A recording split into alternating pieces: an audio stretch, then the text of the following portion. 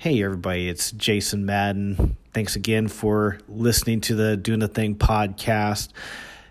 This episode is more of a solo venture, meaning that Phil wasn't able to join us. But that's okay because we're experimenting a little bit with doing some solo collaborations. And, you've probably heard some of our lightning rounds where we have a topic, we discuss it for just a couple minutes and not drag it on. This particular episode, I was able to collaborate with Justin Clark from the Veterans Referring Veterans Group. This is also going to be, they also call that the VRV, but this episode will also be on their podcast. So it was kind of a dual effort here. Looking forward to you discovering a little bit more about the VRV. They're a really interesting concept. They'll do a collaboration with veteran-owned businesses. If you check out their site, veteransreferringveterans.com, you'll see a large listing of veteran-owned businesses. And it's just helping them come to light and bringing them in front of the consumer, and also providing a really nice network, kind of like you would get from, I don't know, maybe a Chamber of Commerce or a BNI, but more virtual and nationwide rather than just your local community. It's more so that veteran community. So we had some really interesting conversations about that, and we had some more conversations about what's going on right now with the coronavirus and how that's affecting small businesses. So it was a really fun conversation. It was a little bit lighthearted. We joked around quite a bit. So, if you like something that's a little bit unscripted, but great quality, I hope you have a chance to listen in. Thanks. Hey, everybody. Welcome to another episode of the Doing the Thing podcast on a bright and sunny and probably going to be very hot Southern California day here. I'm joined as always by my co-host, Jason. Jason, how's it going? It's good, man. And it's going to be a nice, warm New Mexico day as well. It's looking to be in the hundreds. Whoa, good day to be inside playing Xbox. It's not a terrible day to do that. Also not a terrible day to have a cool discussion with you, my friend. Yeah, appreciate it. And, we've gotten really positive feedback on the coaching sessions that we've done. And one of the things that we have had some resonance in, and, stepping back for a second, our coaching services are very intentional in helping people explore self-sufficiency strategies. And that can take shape across a number of different vehicles. And we've gotten some feedback. Hey, you guys touched on these potential vehicles and the upsides and downsides of each, but we'd love to know more. And that's what we're going to talk about today. And they really fall within 4 different buckets, if you will. And, we're not advocating one or the other, because the reality is you have to choose what's best for you. But you want to make an informed decision and really understand, the long-term implications and have a strategy in play with contingencies, especially these days. I mean, a year or two younger than me, but in your lifespan, have you ever seen more complexity in the marketplace than we see today? No, it's wild. I think somebody coined a term that we're in the great unknown age right now. The news kind of dominated by, war, gun violence, political strife, all those kinds of things. But on the plus side, we're seeing, technological innovations, more financial vehicles than we've never really seen before. So it's really interesting time. Yeah, it sure is. And in any challenging circumstance, having been in business in 2008 through 2012, that was a complex time. And what it creates is different opportunities. But what it suggests is you have to be nimble and intelligent in your choices and really be self-reflective about, hey, what's my current circumstance? What are the risks I'm facing? And what should I be considering to hedge against potential concerns and also leverage those new possibilities that arise? And you're exactly right. Everything from funding to real estate to staff Those potentials are opening up. So we want to ask ourselves, how can those things be vehicles for us to achieve what we want to achieve, right? Exactly. Yeah. How do you leverage it? How do you control the uncontrollable? Yeah, yeah, indeed. So, again, we're going to focus in on vehicles for success, and we're going to start with the job market. Even though it may sound contrary to what Jason and I do, it's actually not to say the job market is right for some people, and we need employees, and companies need employees. And for some people, it's the right fit for them, right? And especially if you've gone through higher education, if you have a specialized trade, you have a little bit higher level of potential security than perhaps other roles may have. What are your thoughts on that, Jason? I think you're absolutely right. I think, I would never shame somebody that chooses employment over entrepreneurship because not everybody has those types of goals and not everybody is comfortable in those types of roles or being on their own or even if you're in something that you're in business for yourself but not by yourself, that's not always appealing to some people. And at the end of the day, we do need those employee minded people. If everybody was an entrepreneur, I don't think we'd get anything done. Yeah. Um, and I think it's important, if job market thinking resonates for anyone listening, it is important to take stock of what's going on right now. Um, we've mentioned in the last episode Netflix, Tesla, some major companies are going through some shifts and changes. The world of merger acquisition is as robust as I've ever seen it. Um, and so I think you have to stop and first take stock and say, how vital am I to the organization I'm with? Then you have to say, what's my relationship with my immediate supervisor and how am I perceived? And then you have to look at the shifting sands of your company and say to yourself, are we performing in a way that's sustainable? Are there cost cutting conversations happening? Are other staff members being looked at? Have there been layoffs or resignations? And reading those tea leaves can tell you whether or not a change may be necessary. The challenge with the job market has always been for me, and I love being an entrepreneur and being in control of my own destiny, but that's how I'm driven. And those who are driven that way can have a difficult time when their career, finances, and future are more or less controlled by other people, right? Yeah. Yeah. Yeah. I was actually, I'll do a quick story if that's okay. So I was having some beers with a colleague. He's an Air Force veteran, 10 years. He served 10 years. And, he's very, very successful entrepreneur. And he realized, he loved the Air Force. He loved, service to his country and things like that. But he wasn't necessarily, receiving the feedback based off of what he's worth and what he can actually do and provide. And so, he initially joined to become a lifer, so to speak, and do that 20-year retirement. But he realized, that 20-year retirement, maybe that will give me $2,500 a month or $3,000 a month or whatever for my life. But, I can do better than that. I could do more than that. I'm worth more than that. And it was a really interesting conversation. I think it kind of relates to a little bit of what we're talking about here today.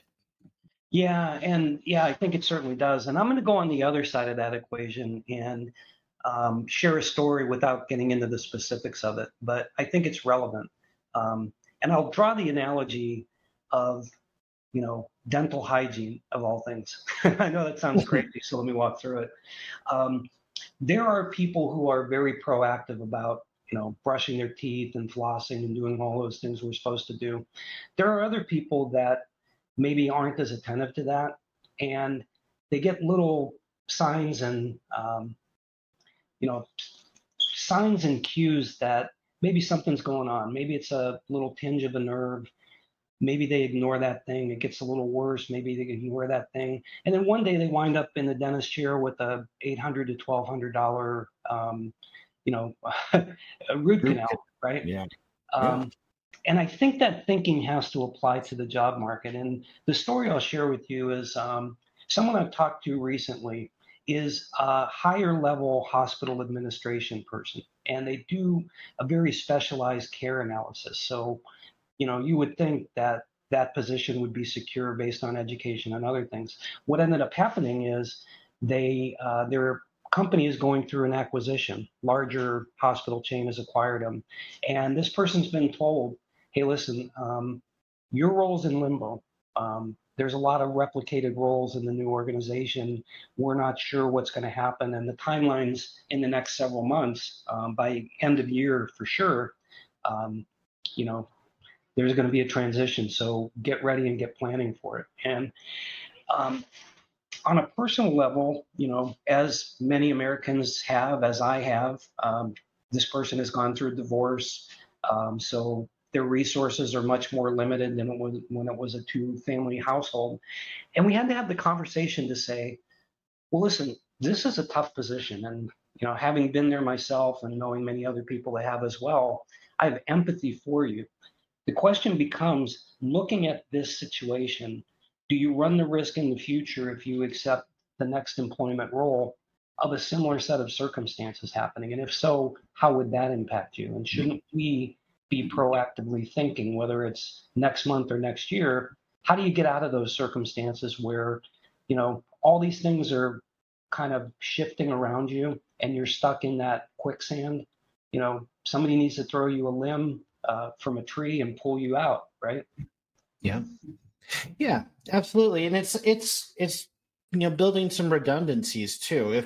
If you're not that full-time entrepreneur, fine. But there's plenty of other vehicles that can kind of pad those circumstances for you. So if you're investing in the market, you have real estate and things like that, those are all really great vehicles towards wealth and can actually help you between those jobs. Because I think we've mentioned it before, the average person stays in their current role for maybe 2 to 3 years before some type of switch happens. Either they get laid off, or they need to switch role because they're not, something's going on that they don't agree with. There's all sorts of different factors. So having those things on the side, I think, are mandatory.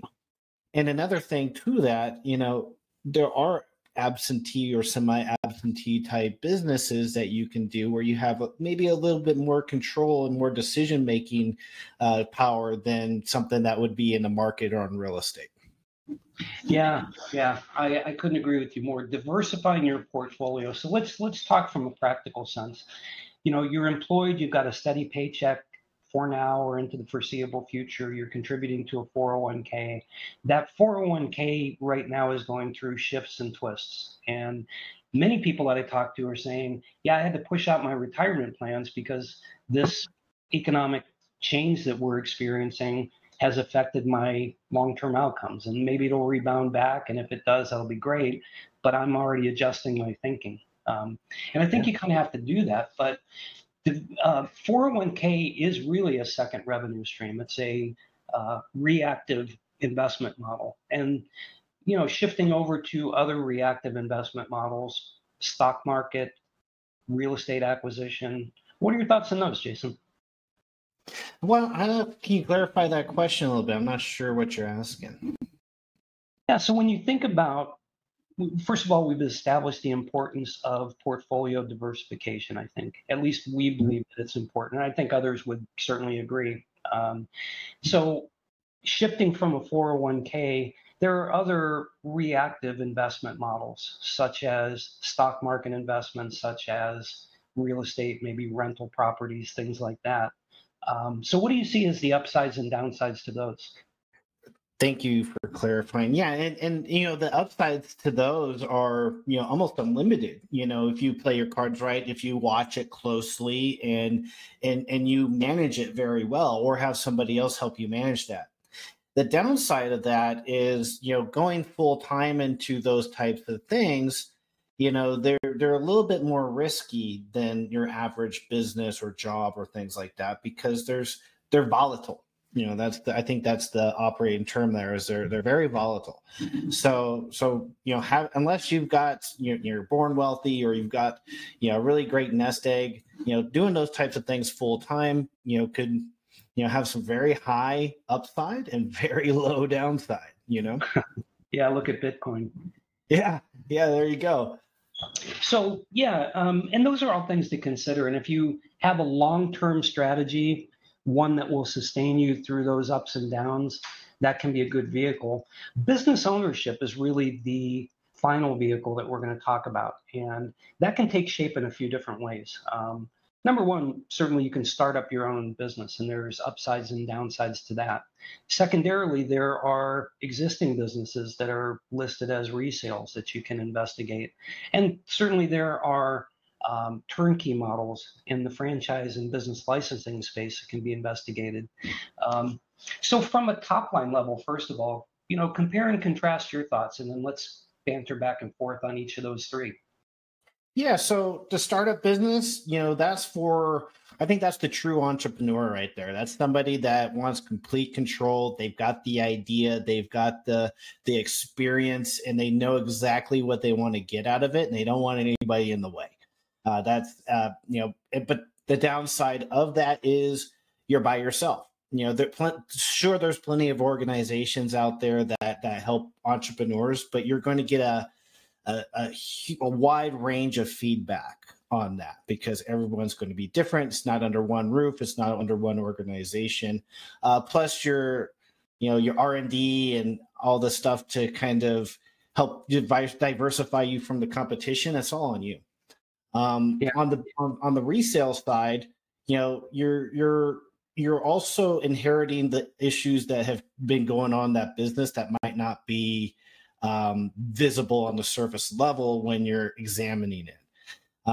Obviously, there could be a great upside on that. It's already there. It's already has a great presence in the community. If you need to rehab it, it's a little bit easier to rehab it and kind of get it up and running. Downside, you're just like I said, you're inheriting other issues. Yeah, potentially. Yeah, potentially. And on the franchise licensing side, a lot of people like having the system and process in front of them, and having, the support of a franchisor and stuff like that. And then also on the downside, a lot of people don't like the idea of having a contract or not having the exact flexibility that they feel that they need in their business, because maybe they want to do something that's outside of the system that doesn't necessarily jive what a franchisor wants to do. Yeah, and so let's talk about that. Having been a startup entrepreneur, I started a medical diagnostic representational firm, literally out of my garage with a desk in the garage, and built it up to where not only did I have referral agents around the United States, I was doing work in Scandinavia and Europe.